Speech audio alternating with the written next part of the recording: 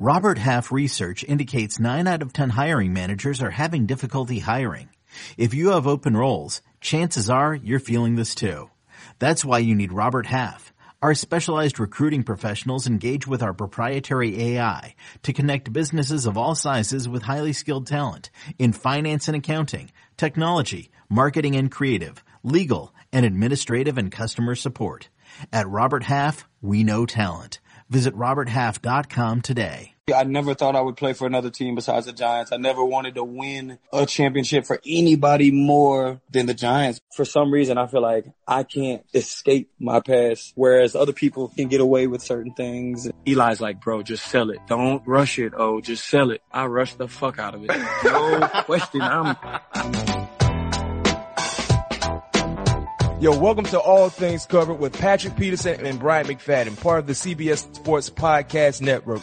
The name says it all. If you like what you hear, subscribe, download, make sure you drop us and leave us a 5-star rating on Apple Podcasts. You can also watch us on YouTube. Just visit youtube.com/all things covered. Pat, what will we cover on this episode? And we're going to cover around the league a little bit. We're going to recap our loss against the Rams, as much as I hate to talk about it. And we're going to talk to one of my all-time favorite Tigers, OBJ. So stay tuned. The catch. Well, listeners, viewers, you understand and know how the show goes. First quarter is Chopping It Up. And Chopping It Up is a segment where we take you guys down memory lane, where we share fun, cool stories with you guys that we've had the privilege of going through our professional career or just in our day-to-day lives. And with this episode being a very, very special episode and having OBJ joining us, we would like to share with you guys some of the most memorable fan interactions that we've had the privilege of having throughout our professional career. Pat went to LSU, was a big time recruit. I'm pretty sure there are a lot of fans that were going crazy over Pat P when he was at LSU, and the same could be said for his time currently with the Arizona Cardinals. And we know what type of superstar OBJ is, so we know he has fun stories to share with us as well. Global. No question. He's a global icon right now, a living legend to say the least. And we know he has a lot of quality, fun stories interacting with the fans. But Pat, you're a big time, a big name player as well. You know what I mean? You consider one of the best to ever do it. I know you have some fun stories for us regarding fan interaction. Can you share with us? Fan interaction. I could probably say this actually just happened maybe like almost a month ago. I had to run the fries, get some ice cream for my girls. I wore for my daughter, my oldest daughter, and she wanted daddy to make, the famous strawberry shake. Mm-hmm. And I was up for some ice cream too. So I ran the fries real quick and, I'm looking for all the ingredients. And this guy, he's with both of his daughters at the time. And I'm looking for cause my daughter, she likes, Reese's in her shake. So I'm down the candy aisle looking for the Reese's, and the guy just kept looking at me, just kept staring at me. And I knew he knew who I was. You know what I mean? Just the look he was giving me. And he pulled out his phone and he started looking at his phone and stuff. So I said, he must be Googling, trying to make sure that is me. So I go on about my business. I go get the ice cream, go check out. So now I'm walking to my car. So as I'm putting it in my car, as I'm putting the groceries in my car, he's like, P2, is that you? I'm like, yeah, man, that's me. So, and due to COVID, obviously, you want to keep the 6 feet apart, the distance or whatever. So he was like, man, can I get a picture? I'm like, man, I'm sorry to break your heart, man. I cannot take a picture for you, man. But he was so starstruck to where I was like, I'll take a picture with you from 6 feet, 6 feet apart. Yeah. He's trying to take, he's like, you can see the guy shaking, like his hands are just trembling. And I'm like, yeah, I'll take the picture with you. But he's going through his text message. I'm not trying to look through his phone, but I see him going through his text message. But I'm like, you going to take the picture? Well, he's, oh man, I'm so sorry. I got confused. So now he's trying to, he's forgetting his code. So he ended up locking his phone. And he forgets his code to his phone to unlock his phone. He can't get in. He can't get into his phone. So you heard him give his phone to his daughter. She had to be about 7 years old.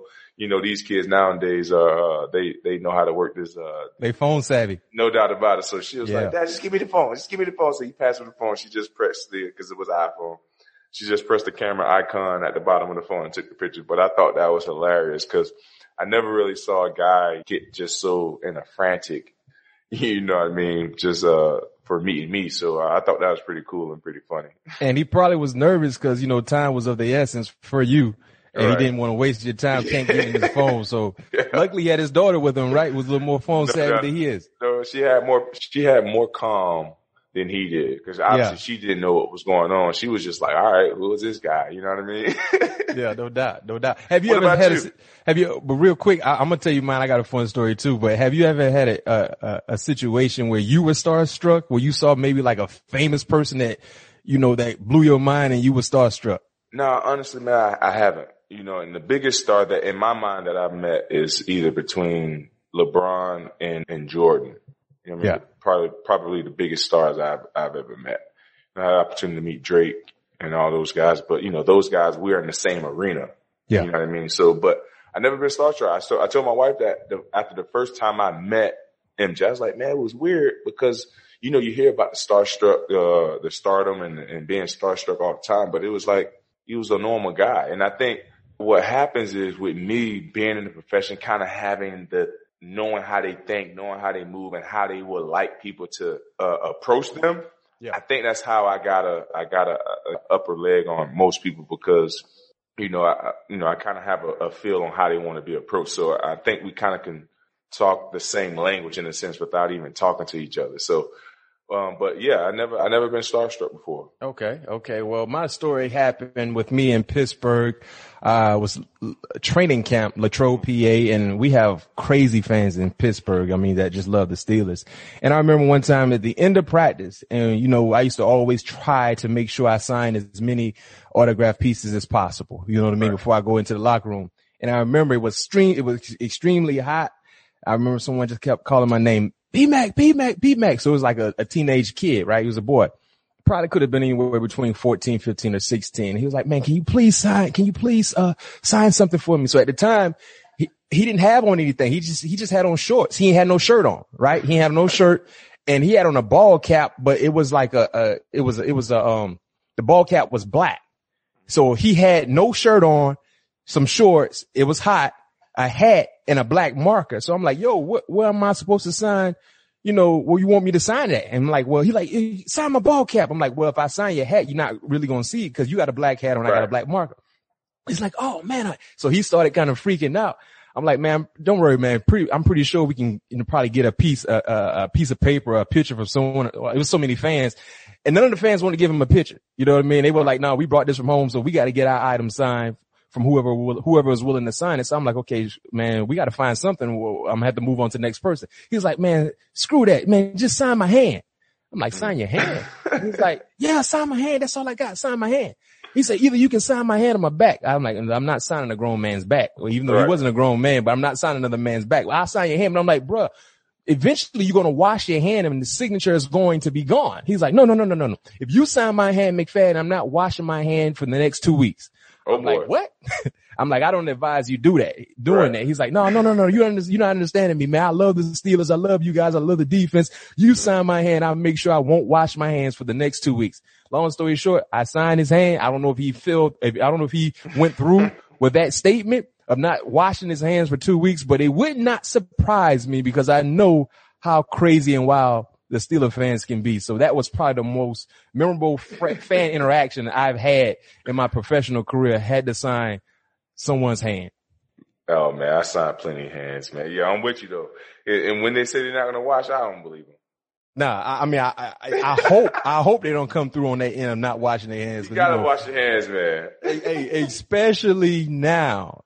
That's a necessity, man. I would say every 30 minutes, every 10 minutes, you got to wash these hands nowadays. Hey man, nowadays you got to be like surgeons, man. You got to wash up to your elbows. Wash up to your elbows, man. You got to come to the sink like this here. No doubt. I never went through so much soap a day in my life, man. As much soap and sanitizer I've been going through now for the last few weeks and months. You got to be safe, man. You got to be safe. Now it's time for Cardinals Check-In. Here's where we recap the most recent ball game with the Arizona Cardinals. That ball game happened this past Sunday at home against a divisional foe in the Los Angeles Rams. The Cardinals ended up losing that ball game 38-28. Back and forth affair for the most part. We saw some highs, we saw some lows. Pat, you were involved in that ball game. You know, you think back, and I know you've watched tape already watched tape on that ball game from what happened. What was the biggest reason for the loss? You know, on the defensive side of the ball, a lot of missed assignments, you know, especially on key downs, you know, missing the buzz dropper on that third down when we was down 3 on, I believe it was like 3rd and 13. Was that to the running back, Malcolm Brown, right? Is that the play you're talking about? I couldn't remember who he threw it to. He was wide open though. I think it was a back, if I'm not mistaken. I think it was a back, and Springtree for the first down, and then later on that drive that he went on and scored. Well, you know, just a lot, you know, for the most part, just miscommunication, you know, and that's what I told the guys from since 9. You know, this is a part of the season where teams start to separate themselves. You know, I mean, you have to be, you know, above the neck emphasis. You know, you have to be a smart football team going into this part of the season, because at the end of the day, this is, you know, every game is going to come down to the wire. If you're playing good football, every game is going to come down to either a field goal, or that last offensive defensive drive, you know, so we have to do a better job of just cleaning up our communication, being on the same page at all time. And that's communication is going to bring that along. So, you know, just too many blown assignments. I believe that's what got us, in the trouble that we were in on Sunday, because we know what the Rams going to do. We know they do a great job of keeping teams on their heels, but you have to be able to rally that. And that's what I talked about all week. You have to be able to weather the storm. You know what I mean? And we didn't do a good job of that Sunday. So, and that's the results was into a loss. Yeah, ebbs and flows of ball games is something that players go through, and being able to make those adjustments in those timely matters is huge. The Rams had a lot of success against your offense. They held the Cardinals offense to a season low 232 yards of offense. Rams 7 game this season with 400 yards of offense. 6 of those have come on the road. Kyler Murray numbers 21 of 39, 173 yards, 3 touchdowns, 1 interception. You look at some low points from that ball game. He averaged 4.4 yards per attempt, his second lowest in a game this season. He completed just 53% of his passes, his second lowest in a game this season as well. And being a leader on this ball club and currently understanding the situation where you are in the season, you're at the 8th spot right now.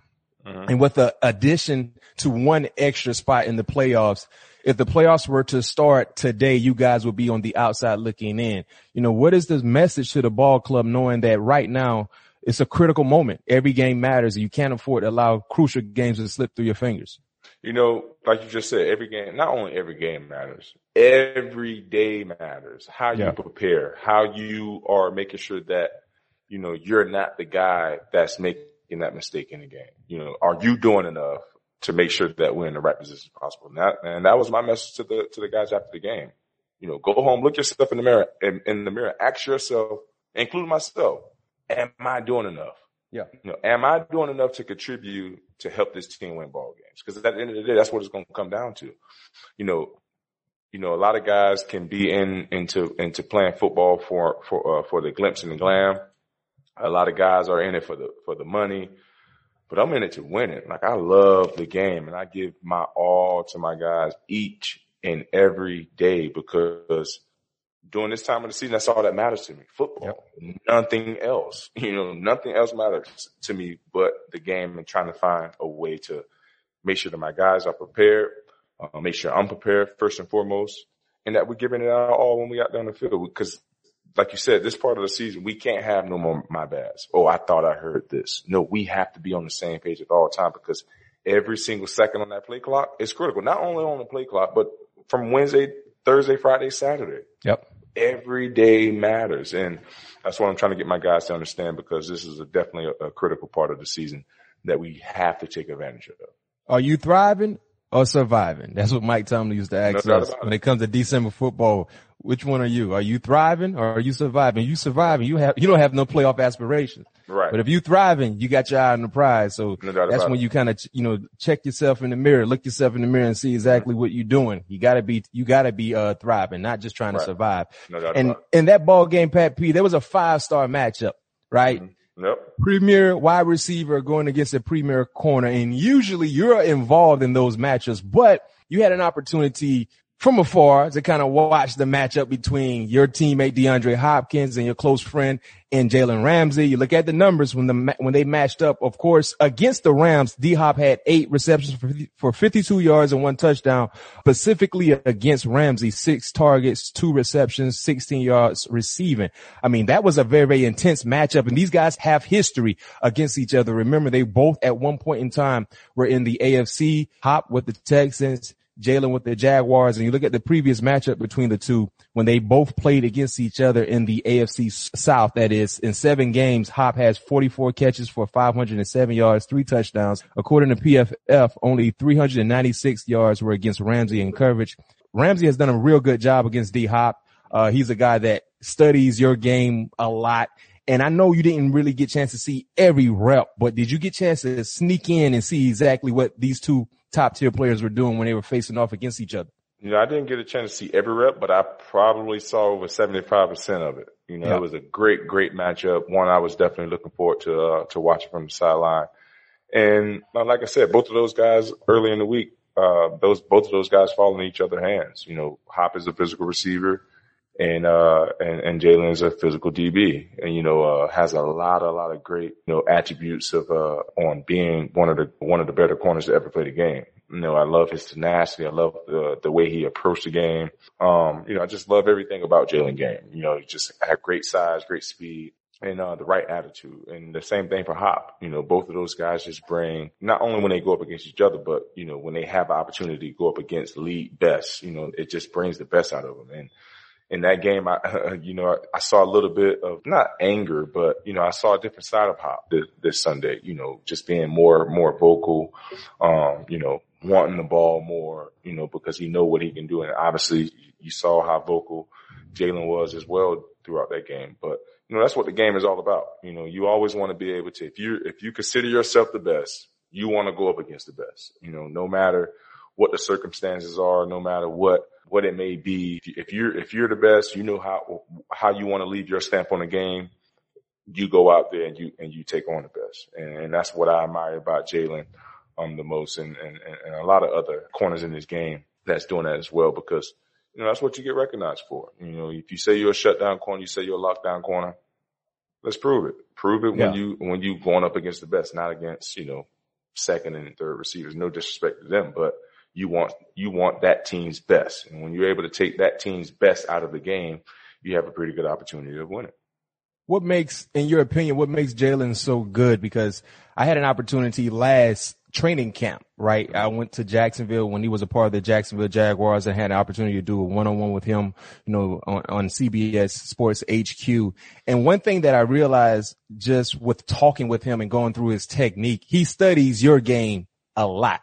And if you watch Jalen Ramsey at the line of scrimmage playing bump and run, if you watch Pat Peterson at the line of scrimmage playing bump and run, they look the same in their respectable position. Usually when you playing bump and run, most corners, most DBs get a little low. But if you watch Pat P and if you watch Jalen, they don't necessarily get real low. They kind of standing up a little bit, and it's almost like a little pigeon-toed stance where your toes are kind of pointing in. And while I was talking with him over his technique, some of the things he was revealing to me are some of the things you revealed to me as well. And I know you guys have worked out quite a bit in the off season together, along with Derwin James, another Florida State alum, great player. We got to get him on the show as well. But tell us a little bit about the technical standpoint and some things that you shared with him, along with what he shared with you to, I guess, to continue to showcase the dominating player he is in coverage.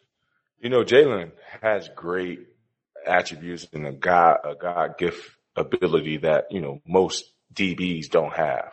You know what I mean? So it wasn't much that I really gave him. It was just a couple nuggets, honestly, because he always had a great stance. He always had, great eyes at the line of scrimmage. Now it's all about making the most of it now versus opening the gate, getting more on the receiver. And I literally just gave him like 2 or 3 nuggets and he took it and ran with it.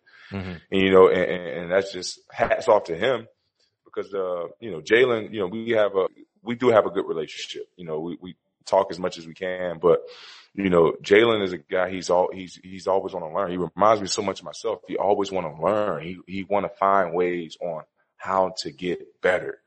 And when he reached out to me, it was like, boy, he gonna be here a while. You know what I mean? Cause there's not many guys that's in the position that he is that'll reach out to somebody that's in the same position as them. You know what I mean? Most guys be like, oh, I got it. I made it this far. You know what I mean? Cause I didn't have it all figured out. My first 5 years, I had to, you know, go through the lumps and go through the trials and tribulations through trying to figure out how to be more efficient at the line of scrimmage. And then I ran into Rod Hood. You know, I was already at the time, you know, 2-time all pro at 2 different positions. So, I could have been like, oh, I got to figure it out, you know, but me being a guy who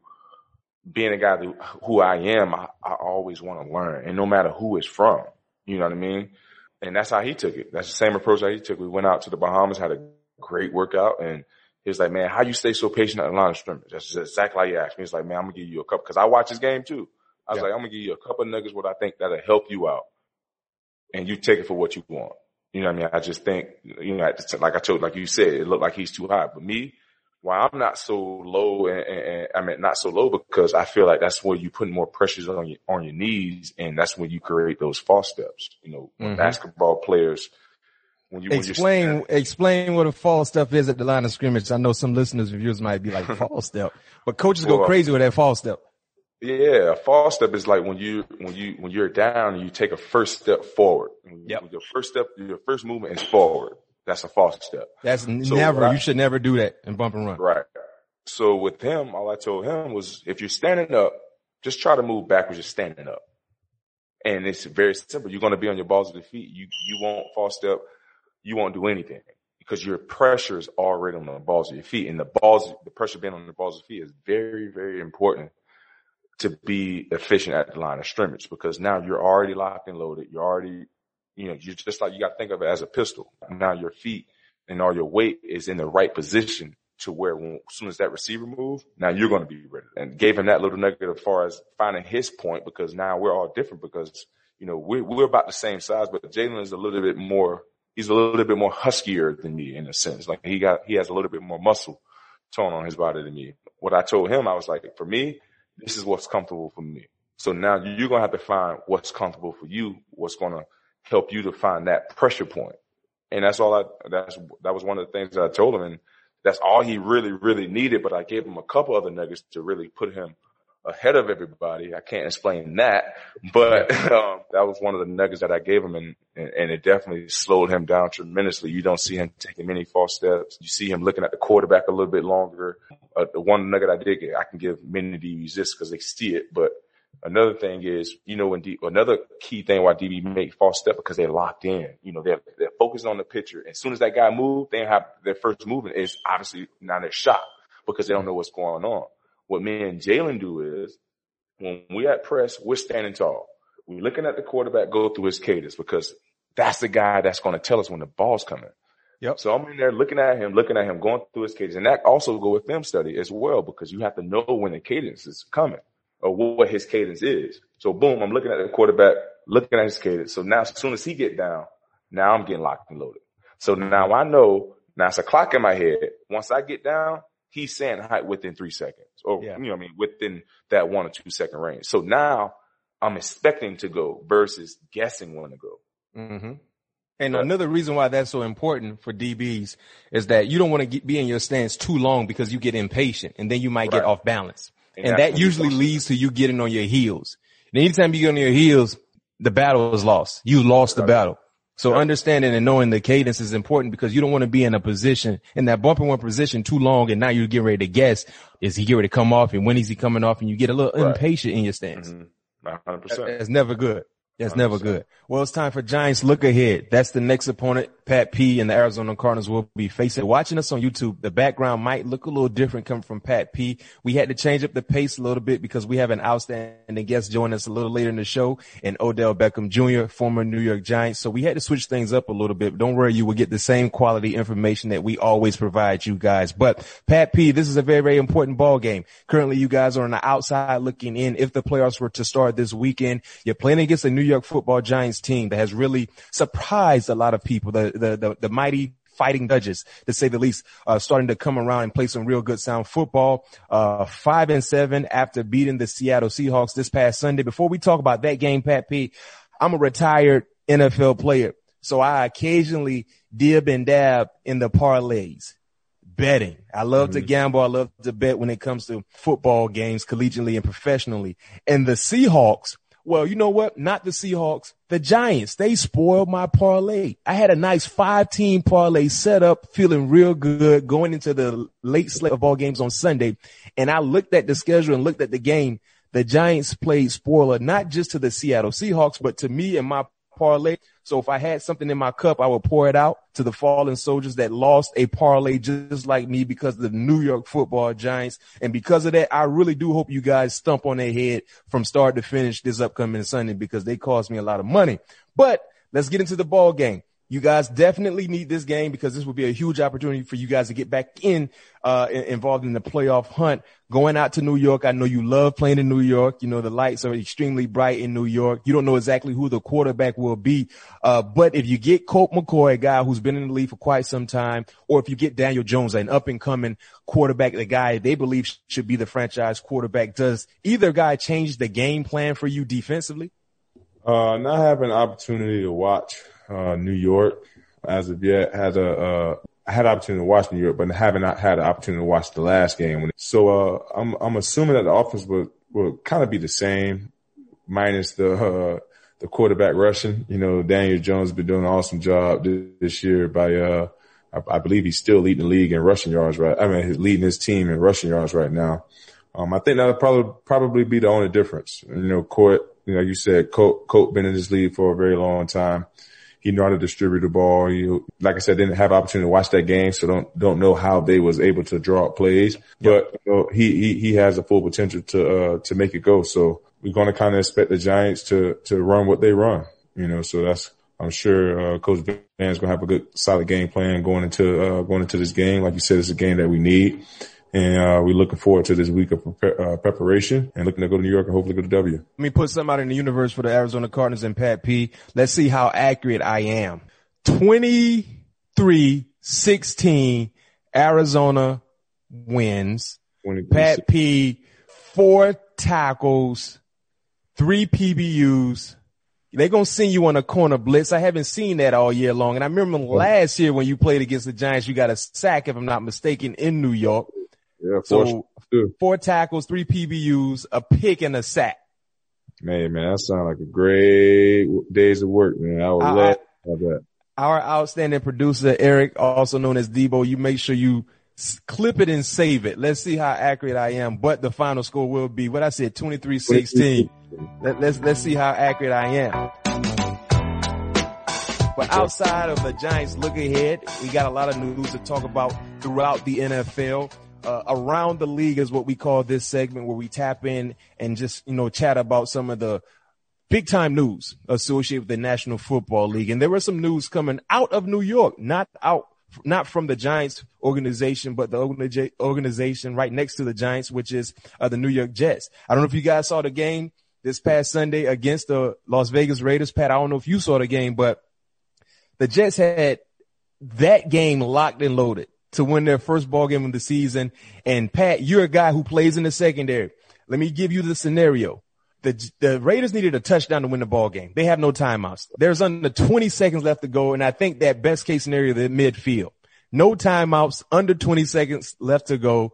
Greg Williams decided to call a zero concept with a zero blitz. And zero blitz, for listeners and viewers tuning in to us, that's where you're blitzing at least 6 individuals and you only have 4 guys in coverage, and all 4 guys as an individual, they have one man they have to cover. Now, mind you, Pat P, before I talk about that play, like I said, I don't know if you actually saw it, but the play before, Nelson Aguilar got behind the secondary.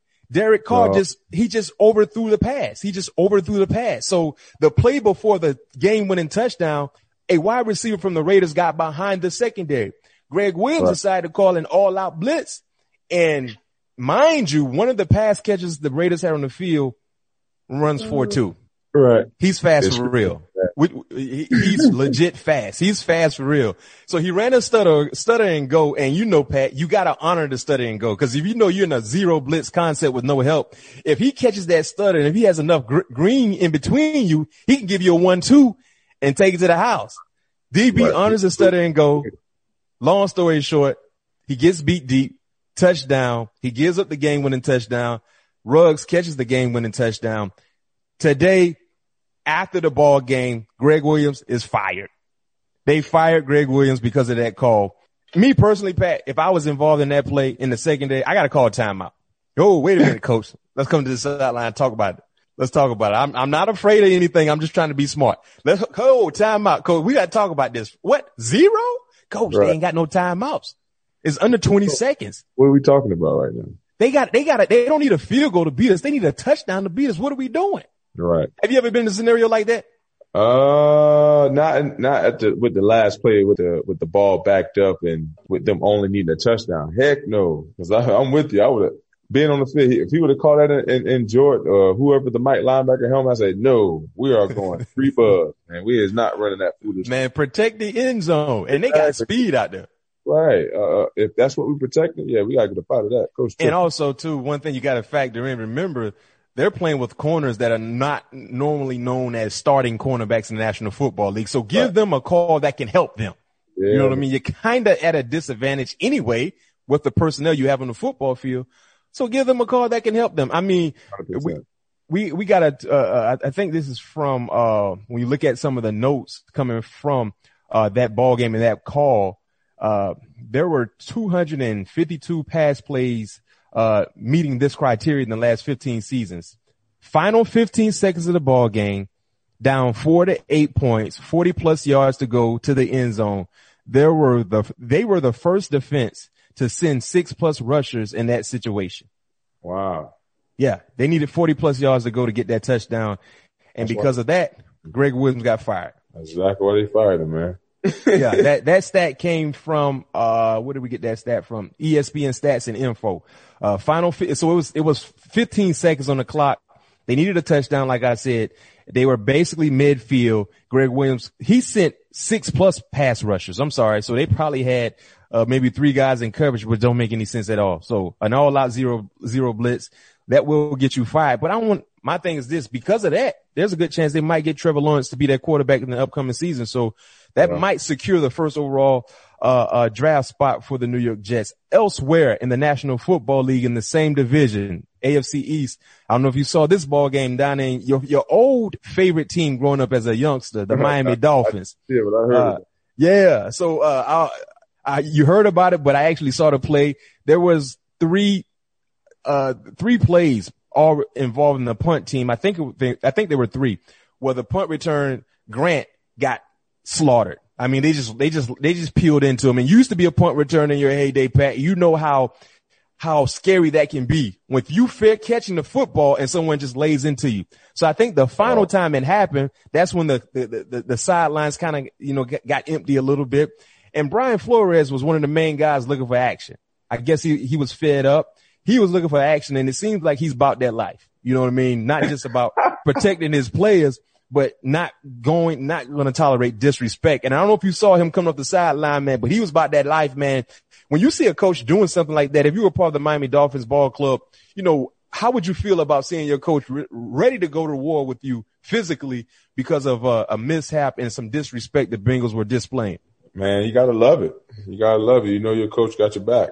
If you see that on the sideline and if you're one of his players, he's the type of coach that you want in your foxhole. Like I said, I haven't seen the play. I haven't even seen that yet, but I'm definitely going to check it out here, for sure.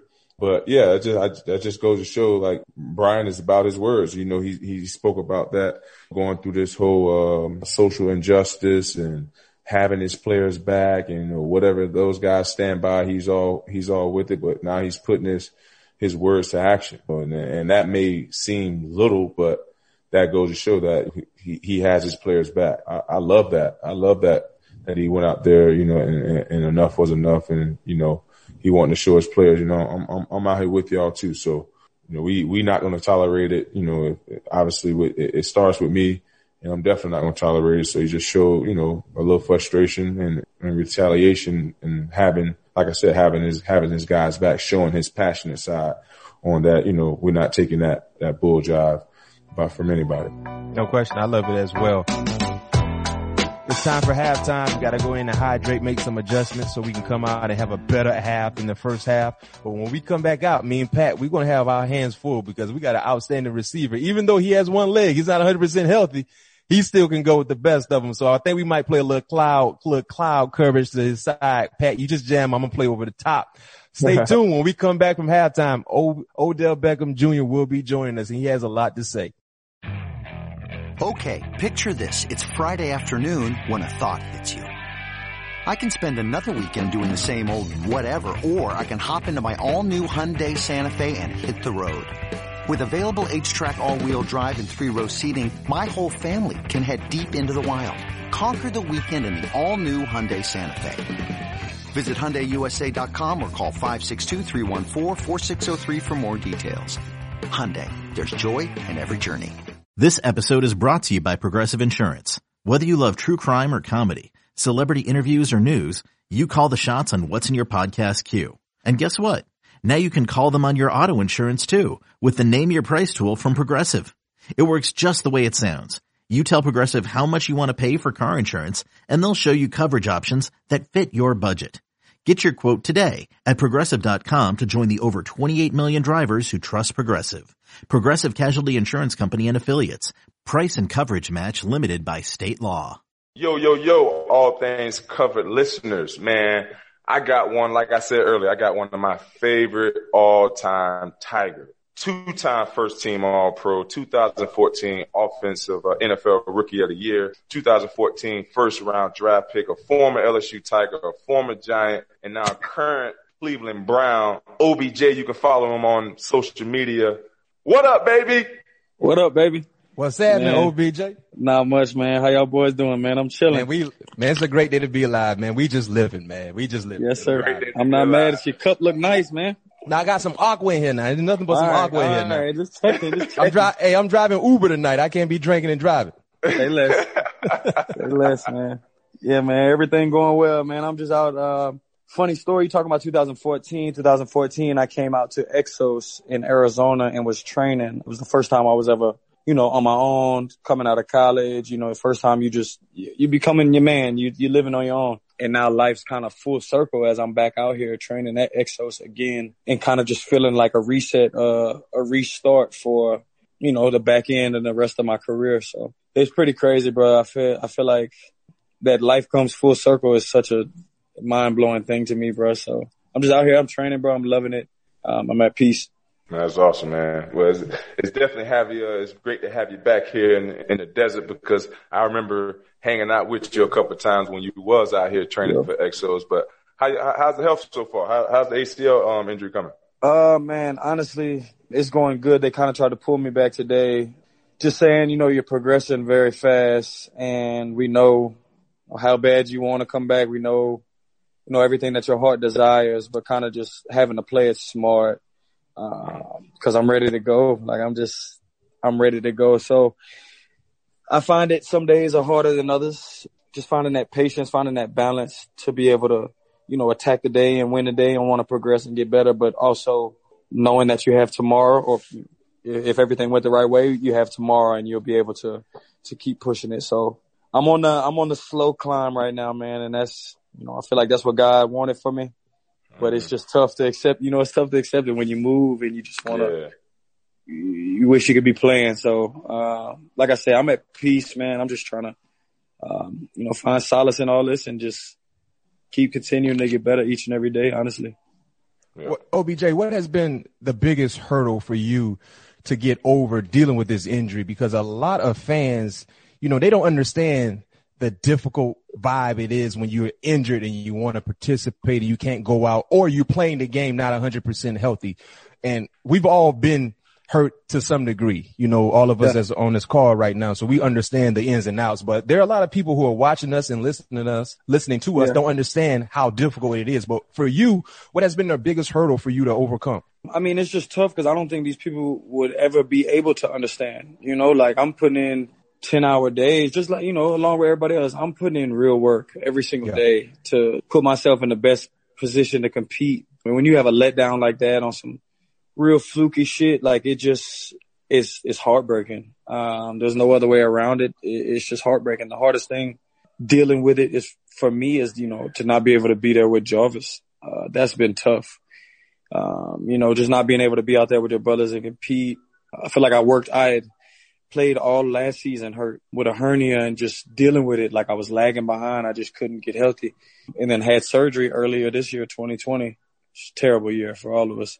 Some good things, some bad things, but terrible just in my heart and my soul. Had surgery January 21st, 2020. Came back, trained, worked every day, got better, blah, blah, blah.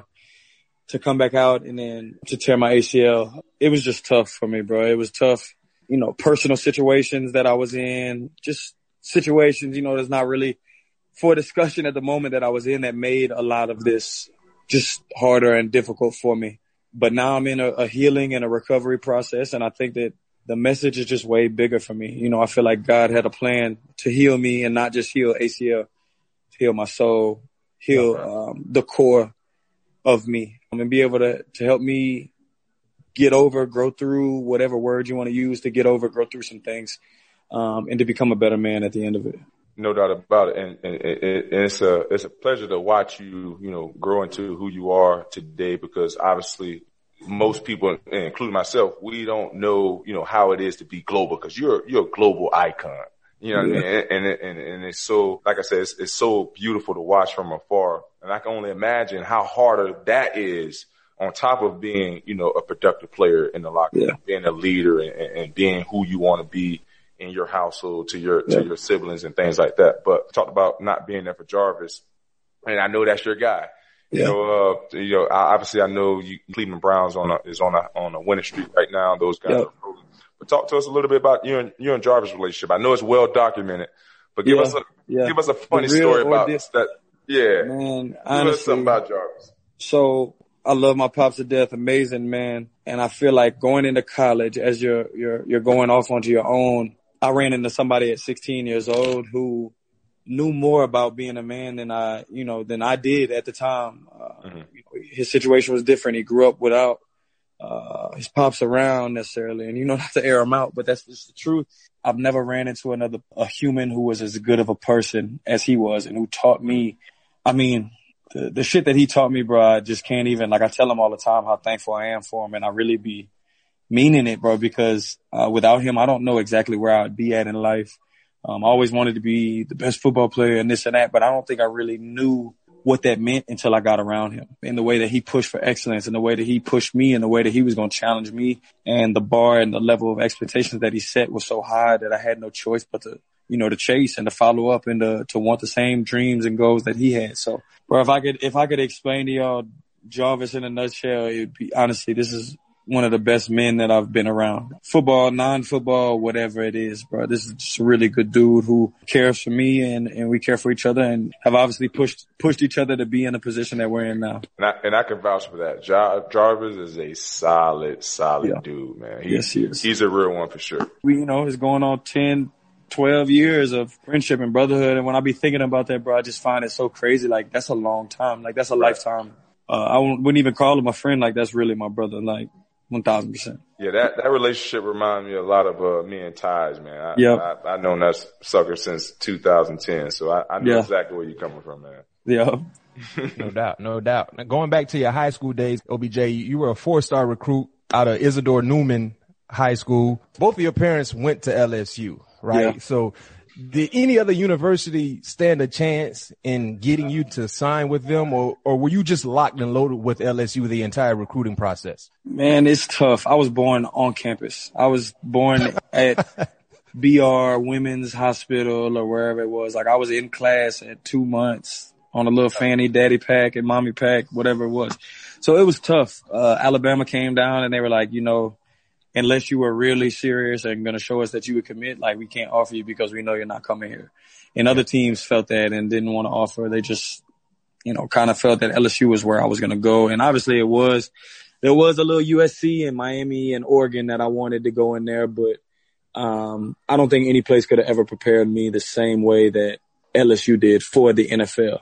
Yeah. And kind of going back on the high school, and you're talking about how I was a 4-star recruit, it kind of, evolves back to a question, Pat, where you talking about being global and this and that. And like, I was never the, as they would say, like the guy. I was never the show. I was never none of that. I was always that underdog who just like, I just knew I was nice and I was going to work hard, and I never had that same kind of attention. And then, the attention got on me, brought on by myself, brought on by what I did on the field, brought on, some of what I did off the field. It kind of just made up the whole sum of things. But I think one of the hardest things for me as dealing with being global would be the fact that people can formulate opinions or speculate or do all these things. And the main word there is opinion, and make it factual. Like, they try and make an opinion factual when it's nothing more than an opinion. Mm-hmm. I think that's been one of the hardest things for me to deal with, to sit there and let grown man after grown man talk about you and, like I say, speak opinion on things that are not factual and make it factual. Yeah. That's honestly been one of the hardest things for me to deal with throughout this whole process. Being misunderstood, just, kind of realizing I don't know if I would ever be understood. I don't even know if I want to. There was a part of me that wanted people to know truly who I am so they could, stop with the lies and the conversations and all that. But then there's the other part of me that understands it doesn't really matter, because I feel like at the end of the day, like Purell kills 99.9% of germs. There's always going to be that point, whatever percent. Like, it always is.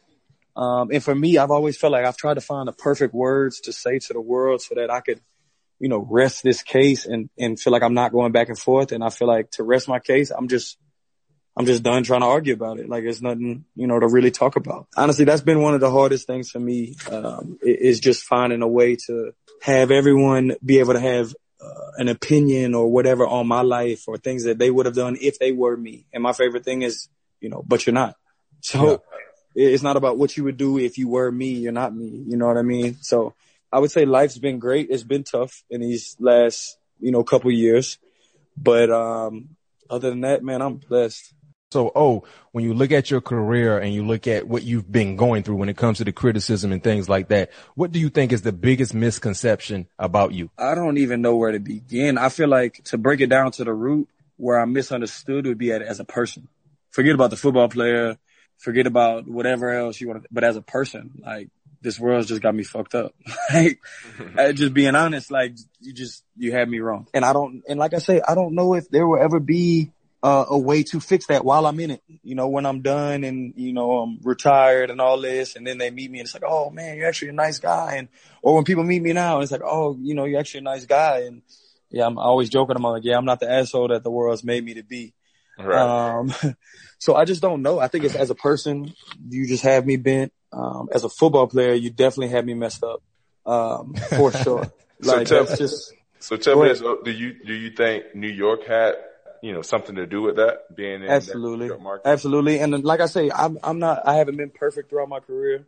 I've made mistakes. You know what I'm saying? Like, I've done shit. People, we live life and we make decisions and we live with the consequences. But it's like, for some reason, I feel like I can't escape my past, whereas other people, can get away with certain things. And even, for example, being banned for 2 years, bro. Like, I'm banned for celebrating and being excited in the locker room and patting the cop in a sportsmanship football kind of, how we are.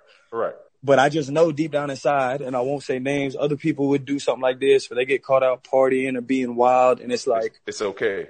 Oh, look at this guy. He's having fun. He's such a fun guy. And he's passionate. Yeah, and it's just like, if people could understand, if I had 5 rings to validate all of my actions, would it be would it be valid, or will you still talk about me the same way? Right. Like, I don't have the rings, but watching Jordan's documentary and how he is, and Kobe. Same way.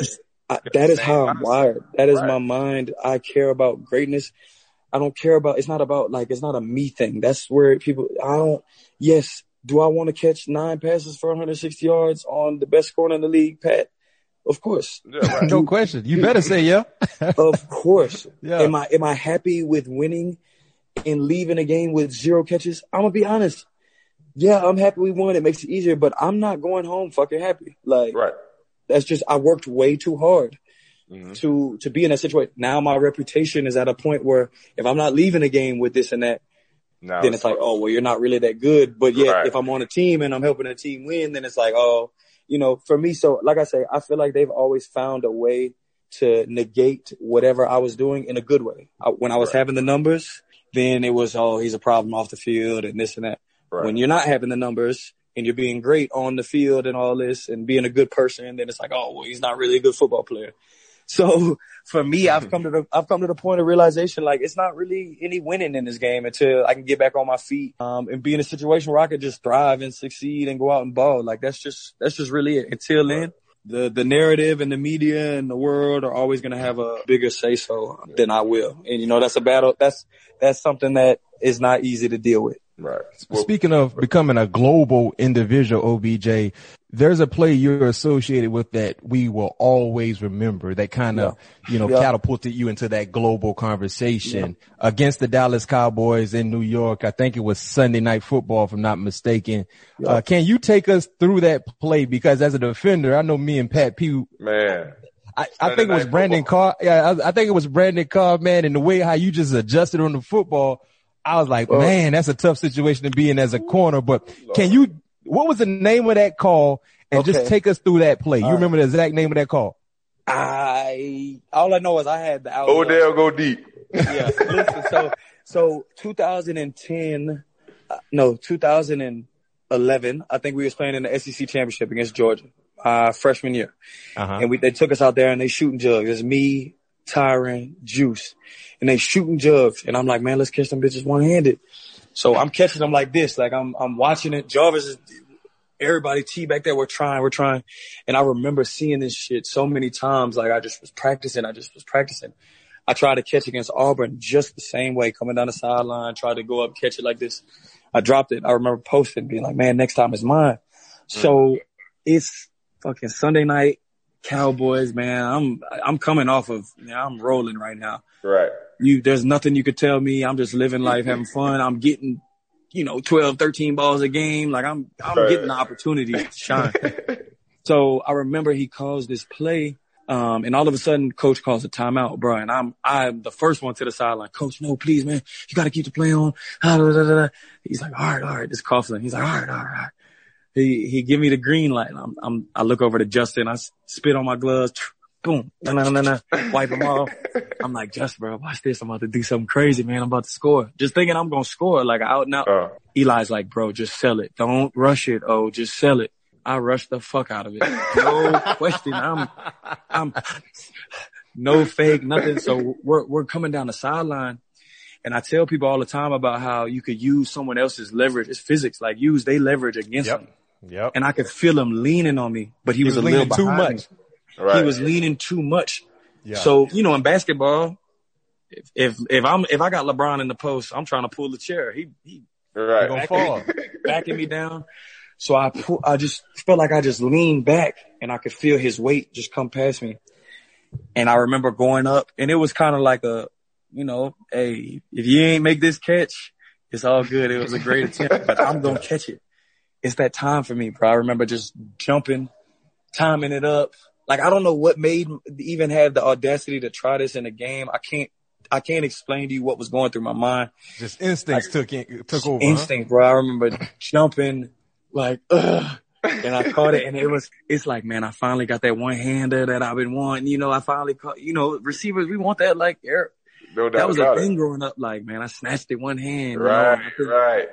As it happened, man, in the moment, I could not tell you that it was going to do what it did for my life. I couldn't have told you that. Right. I couldn't have told you that, bro, but I just remember that night going up from like 200K to like 400K. Life, bro, and when I tell you life was never the same, for better or worse, it was never the same, man. It was never the same, man. I'm thankful for that moment, you know, and the only thing I feel like that sucks about that moment is I know that I'm so much bigger than that one play. I know I've had plenty of other plays, plenty of other catches, so, you know, just trying to keep, you know, redefining and creating other moments. But knowing that it is one that's going to stick with me forever. But it was crazy.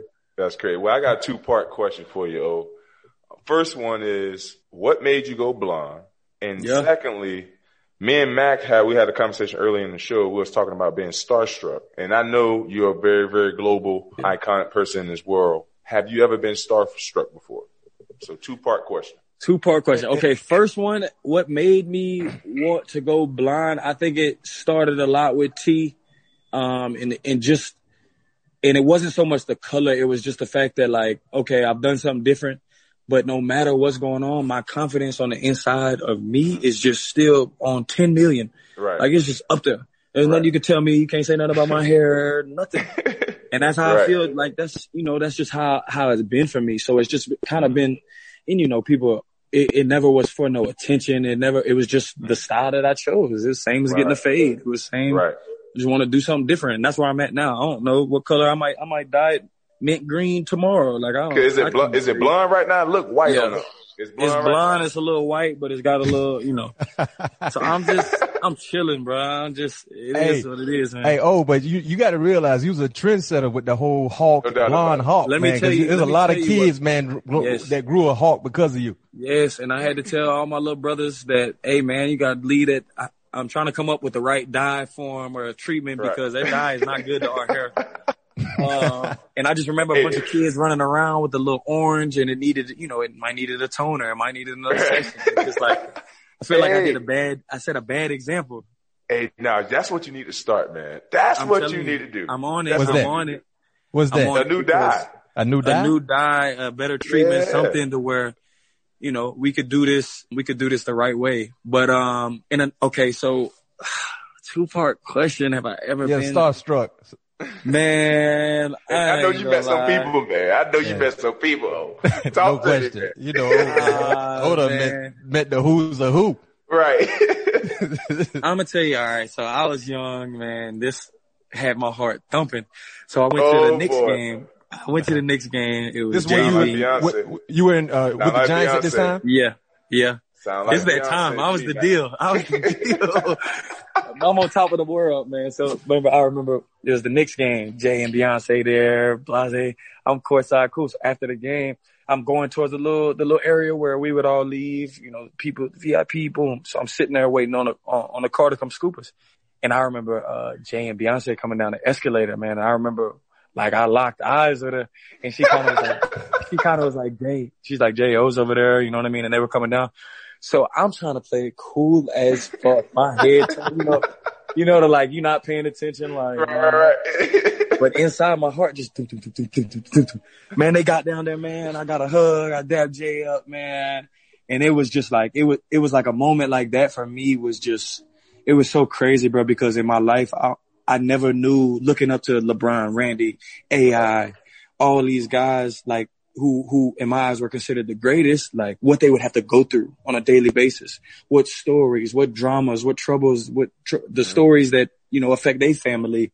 I never expected none of that. And then also the celebrity world and all this, like I wasn't necessarily, you can't prepare someone for that. Like you cannot prepare them for it. You have to actually go through and experience it for yourself. So that was honestly one of the times in my life where I was really just like, shit, like you a big deal, right? Cause you got to realize Jay dap you up, Beyonce gives you a hug. You got to at that moment, did you come to the realization like, yo, I made it.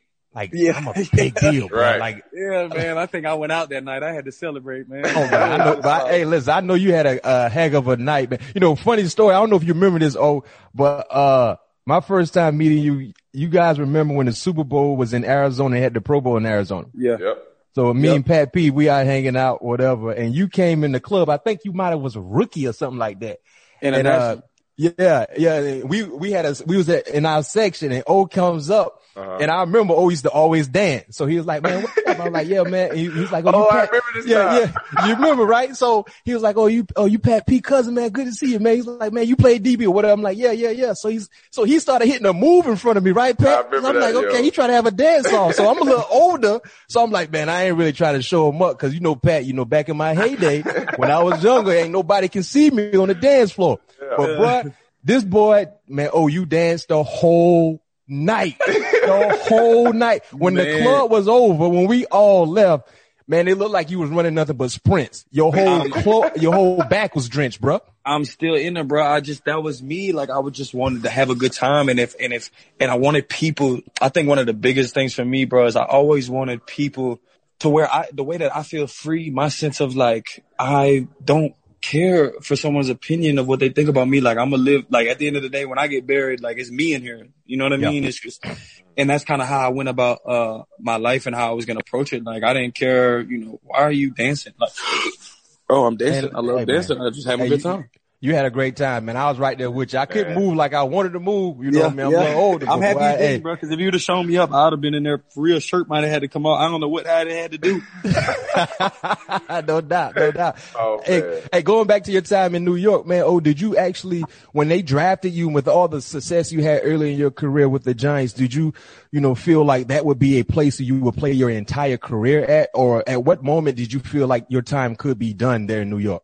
Okay. 2-part question. I'm going to tell you, I never thought I would play for another team besides the Giants. I never wanted to win a championship for anybody more than the Giants, bro. It just was such a legendary place. I was very proud to be a part of that organization. Everything. I'm going to tell you where I ran into trouble. It was when I felt like we had the pieces. We know that Eli is a little older. I've been here now. I've given you 2 seasons. I've shown you like I'm capable of, I can hoop. And I felt like they never put people around Eli. And I know I got a lot of shit and they said I talk bad on Eli, and I never once said a bad thing. If anything, I speak the truth. The only thing I could look back on and be like, man, I regret saying is that he's not the same player, even though it's the truth. If they would have built around him knowing, okay, he's obviously not running anymore, but he's 40, he's 39. He's not trying to get hit. No, Tom Brady is not taking sacks, is he? If they're coming for him, all right, I'm going to give this play up. It bothered me because I felt like they never built around him and we just kept drafting, but we were just drafting, not like building an organization and a franchise. And my frustrations grew because it was another 5-11 and 5-11. And, we were just never good. Even the year that we were 11-5, the defense was holding teams to 10 points a game. Like, we were only good because of the defense. Mm-hmm. My frustration grew when I felt like they weren't growing and I had wanted more. Now I'm ready. Like I want to be in a championship, and it just was very tough for me to be in an organization where I felt like it was. And then from then on, I felt like I always had to watch my words because anytime I say something, it's a big ordeal when really I'm just speaking like in a truthful, like when Kanye was like, I'm on TV talking like it's just me and you. Like that's how I speak that way. I know there's politics. I try not to be too involved in that, but I ran into that problem, bro, when I felt that they weren't growing and evolving as an organization, and I wasn't winning. Like I hated losing that bad. Great. I was having great seasons.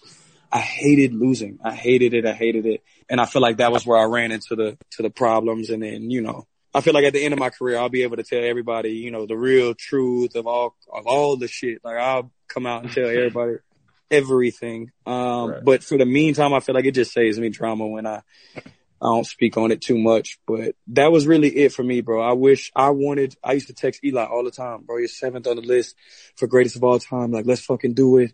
I would come to work every day. I'm giving him everything I had, everything. And then I felt like when I was the one pushing, I wanted that more for someone else than the people around him, or even maybe not even himself, because I'm sure he wanted it, but it just felt like I was coming to the end of a road and I was pushing for something that wasn't really tangible, bro. And that was where like it kind of just went haywire for me. We got a new coach in there, and I feel like that's a situation I could be honest about now because people have come out and it's like anonymous coaches when we really know who it was. But I felt betrayed in a sense. Like this coach had tried to turn me against my brothers and my people, and was telling the young guys to stay away from me because I'm not a good person or not a good team or a role model or this and that, when it's like, bro, I used to buy beds for my teammates. Not like this makes me a good teammate. I used to, if I could get a backpack for free, I'm getting 120 bags sent. I'm getting, man, that makes you a great teammate. No question. Bro, I would cut the music on in the locker room. I have the videos to this day. Someone sent them to me of the whole, we're 4-12, but the whole team in there, we dancing, doing the electric slide. That was what I wanted. I Pat, I remember, I can't think of his first name, but he was a linebacker there for us, Baker. Baker. He was Mike Linebacker, man. I remember he was there. I think you had just left, bro. I can't remember. Anyway. You're talking about Ryan. Yes. Number 22. When I first came, as you talked about Isidore Newman, man, this was an all-white school, like a school, not to say that I didn't fit in, but I'm a chameleon. So when I got to LSU and I was around brothers and I was around this love and the way that Russell Shepard showed me love, he showed me how to, you need the car? Like, here's the key. Like, we take care of each other. And I got there. The hardest thing for me about going to the NFL was when I realized that it wasn't necessarily like that. People had families, people had kids. As soon as practice and all this, I'd have spent the whole day with you. I'm not going to hang out after. That was the hardest thing for me, bro, is to be a part of something like, so that's where some of the misunderstanding comes from. It's like, bro, I came from LSU. My favorite year was my freshman year. We was 13-0 and I was catching 8-yard stop routes, 6 of them a game. And I was happy. Right. I was happy. I was elated. I remember I couldn't wait till the game was over. Like, man, where are we going? Let's go celebrate. Right. So that's just always been tough for me, man. I know I did an interview and I've watched it over and over again. And I felt like there's politics in this world. And I feel like I've always tried to play it, but I've always still remained myself, which is like, I'm going to speak a bit of the truth, whether, people like it or not. Like, that's just me. Either you're going to respect me for it or you're going to slander me for it. And I can live with either one. So that's really just where I'm at in life, man. I never would have seen myself playing for an organization except the Giants, ever in my life. I could have never imagined it. And, being traded, left a bad scar in my mouth. And I remember coming out with comments saying, they sent me to Cleveland to die, and how, excited I was about the opportunity there to reestablish myself and my legacy in a place that hasn't won, and be able to be a part of something special, would have spoke more volume to winning a championship there than it would anywhere else. So, those are the things that cross my mind, man. And again, like I say, I feel like I can't tell the world the real deal truth. Right. Like you want to know what's up? Like, I'll tell you, let's sit down, have some wine. Let me tell you without being politically correct, what was going on. And one day, I will do that, and it'll be great. But for the time being, man, I kind of have to play a game, where, Pat, anything that I say or do is just getting. They're going to blow it up. Yeah. They're going to blow it up. Whether it's the truth, whether I said something wrong, whether it just it's tough for me, man. So I found myself trying to walk a thin line. And, again, I was just telling somebody this other day, I feel like because of the man and the person that I am, I'm exactly where I'm at today because of it. An ankle surgery, a knee, the hernia.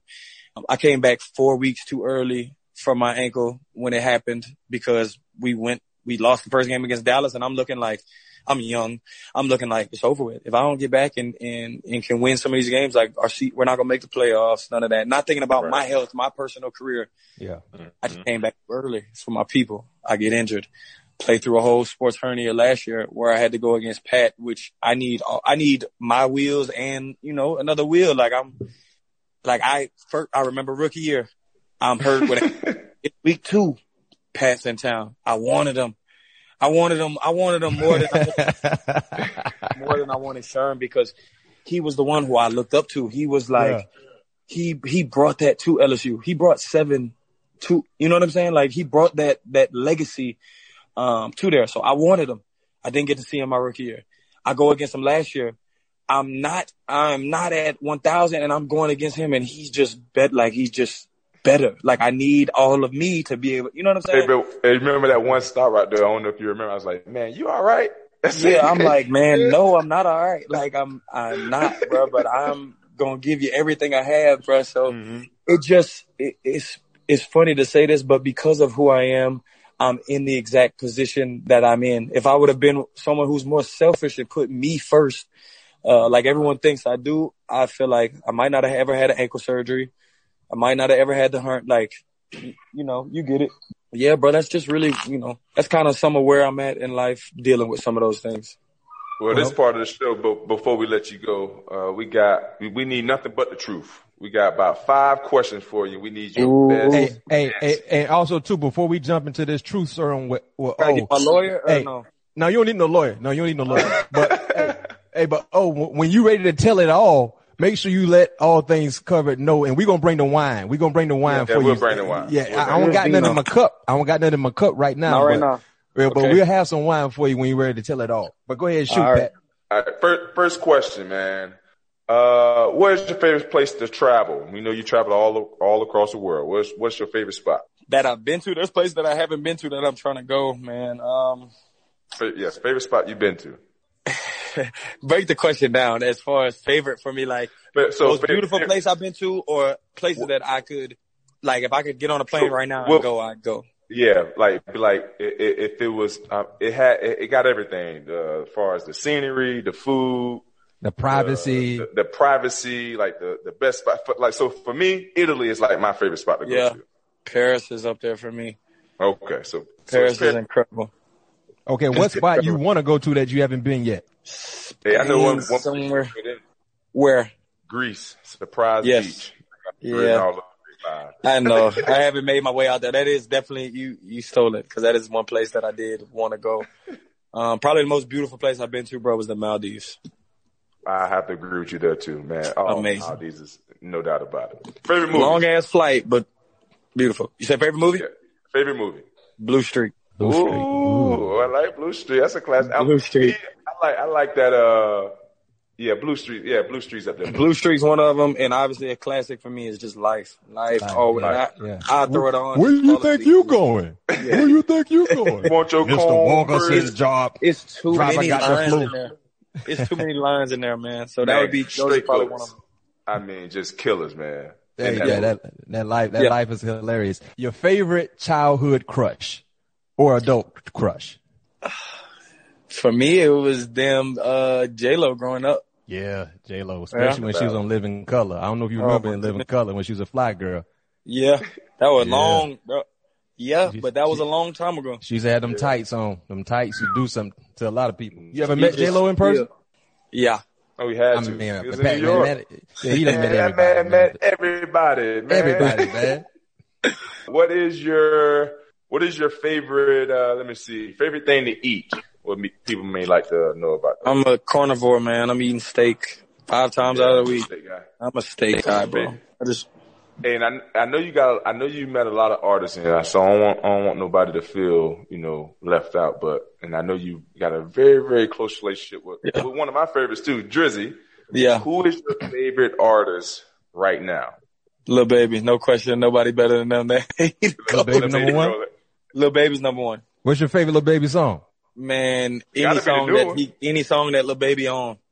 You rock and roll with it. He really is popping his shit. Like he's the one. Yeah. No doubt. He hot right now. And you know what? I love his feature game as well. You can put him on as a feature. He gonna show up and show out. It's not really a feature, but I feel, I get you.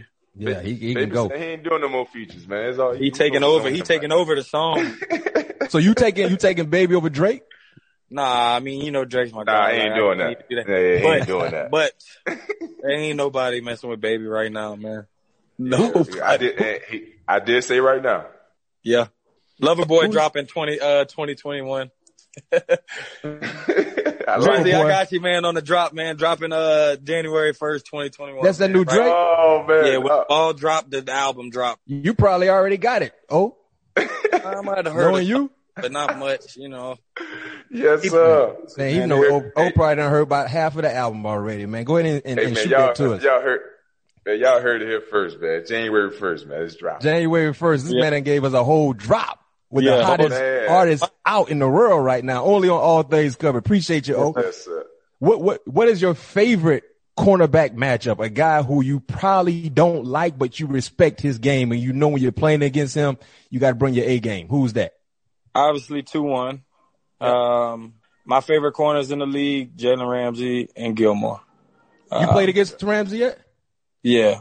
Okay. Love him. That's my dog. Like, that's my dude, bro. We was talking about, just training, being able to, I just love him. I love what he brings to the game. I love that energy. I love that talk. I love that walk. I love all that. And then I love Gilmore because he just, smooth criminal, man. Yes. And he got even better. I feel like he got better when he went with Bill and just technique and everything. Silent killer. Love him. He will talk a little bit. You gotta give him a bump or two. He gonna talk. Poke that bear. You gotta poke that bear. You gotta poke it because he don't really care for much. Right. But those are probably my favorite in the league. Man, that's awesome. Awesome. Top 3 wide receivers right now in the game right now. The top 3 guys. Ooh, okay. I mean, you can't argue with Hop right now. Yep. Mm-hmm. My favorite, you're always gonna hear me say Jarvis, but DK Metcalf. Yep. Mm-hmm. And then, man, I love Calvin Ridley, but he about to take that next. He's just different. Him. Yeah. He that different, bro. Yeah, that route runner, he got some feet and hips on him. Broward County, he's South Florida kid, Pat. Yeah, sir. I call him the cockroach killer, boy. When he run that out route like he's stepping on the rope. And then obviously my favorite, my little twin, protege, mini-me, all that, little Justin, man. Yeah. Little Justin, man. I love him. Yeah, that's my guy. He's definitely having an all-pro year this year. Yeah, we had him on the show last week, matter of fact. Man, he got to slow down. I heard somebody say something. It was like, he had like 1,000-something yards. He about to just pass my little record up. He got to chill out. Hey, man, he passing another fellow Tiger, man. You know how we do it, man. Hey, man, I ain't mad at it. Yes, sir. Yeah, good, man. I love his route running, too. It's a little different. It's not the usual, you know what I mean? But he has his own style. Yeah. Smooth criminal. You know how to do the gritty? Yeah, I know how to do it, but I can't do none of that right now. I forgot who I'm talking to, man. This man might be the best dancer to come through the NFL. I'm trying to tell you, man. Man, we appreciate you coming on, old man. No question. My brother from another, man, always love. Yes, sir. And, man, wish you nothing but the best on the road recovery, and I can't wait to see you this offseason, champ. Already, brother. Love you, man. Stay up, man. I'm right here in AZ, so holla at me. I'm in Paradise Valley. Yes, sir. I'm gonna hit you. You right up the street from me. I'm gonna hit you up soon. Yes, sir. Appreciate it, old man. You be safe, man. Sir. All right, Kimpo, holla at me. Thanks again to Odell, and thanks for everybody for listening to this episode of All Things Covered. If you like what you hear, make sure you subscribe and leave a 5-star rating on Apple Podcasts. We'll be back with you next Tuesday, where you can expect all things will be covered. Peace.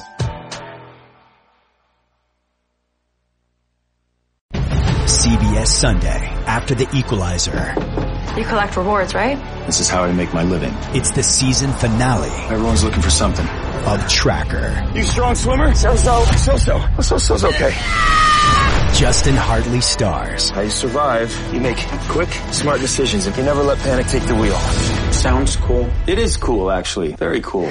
Tracker, CBS season finale Sunday after The Equalizer on CBS and streaming on Paramount+.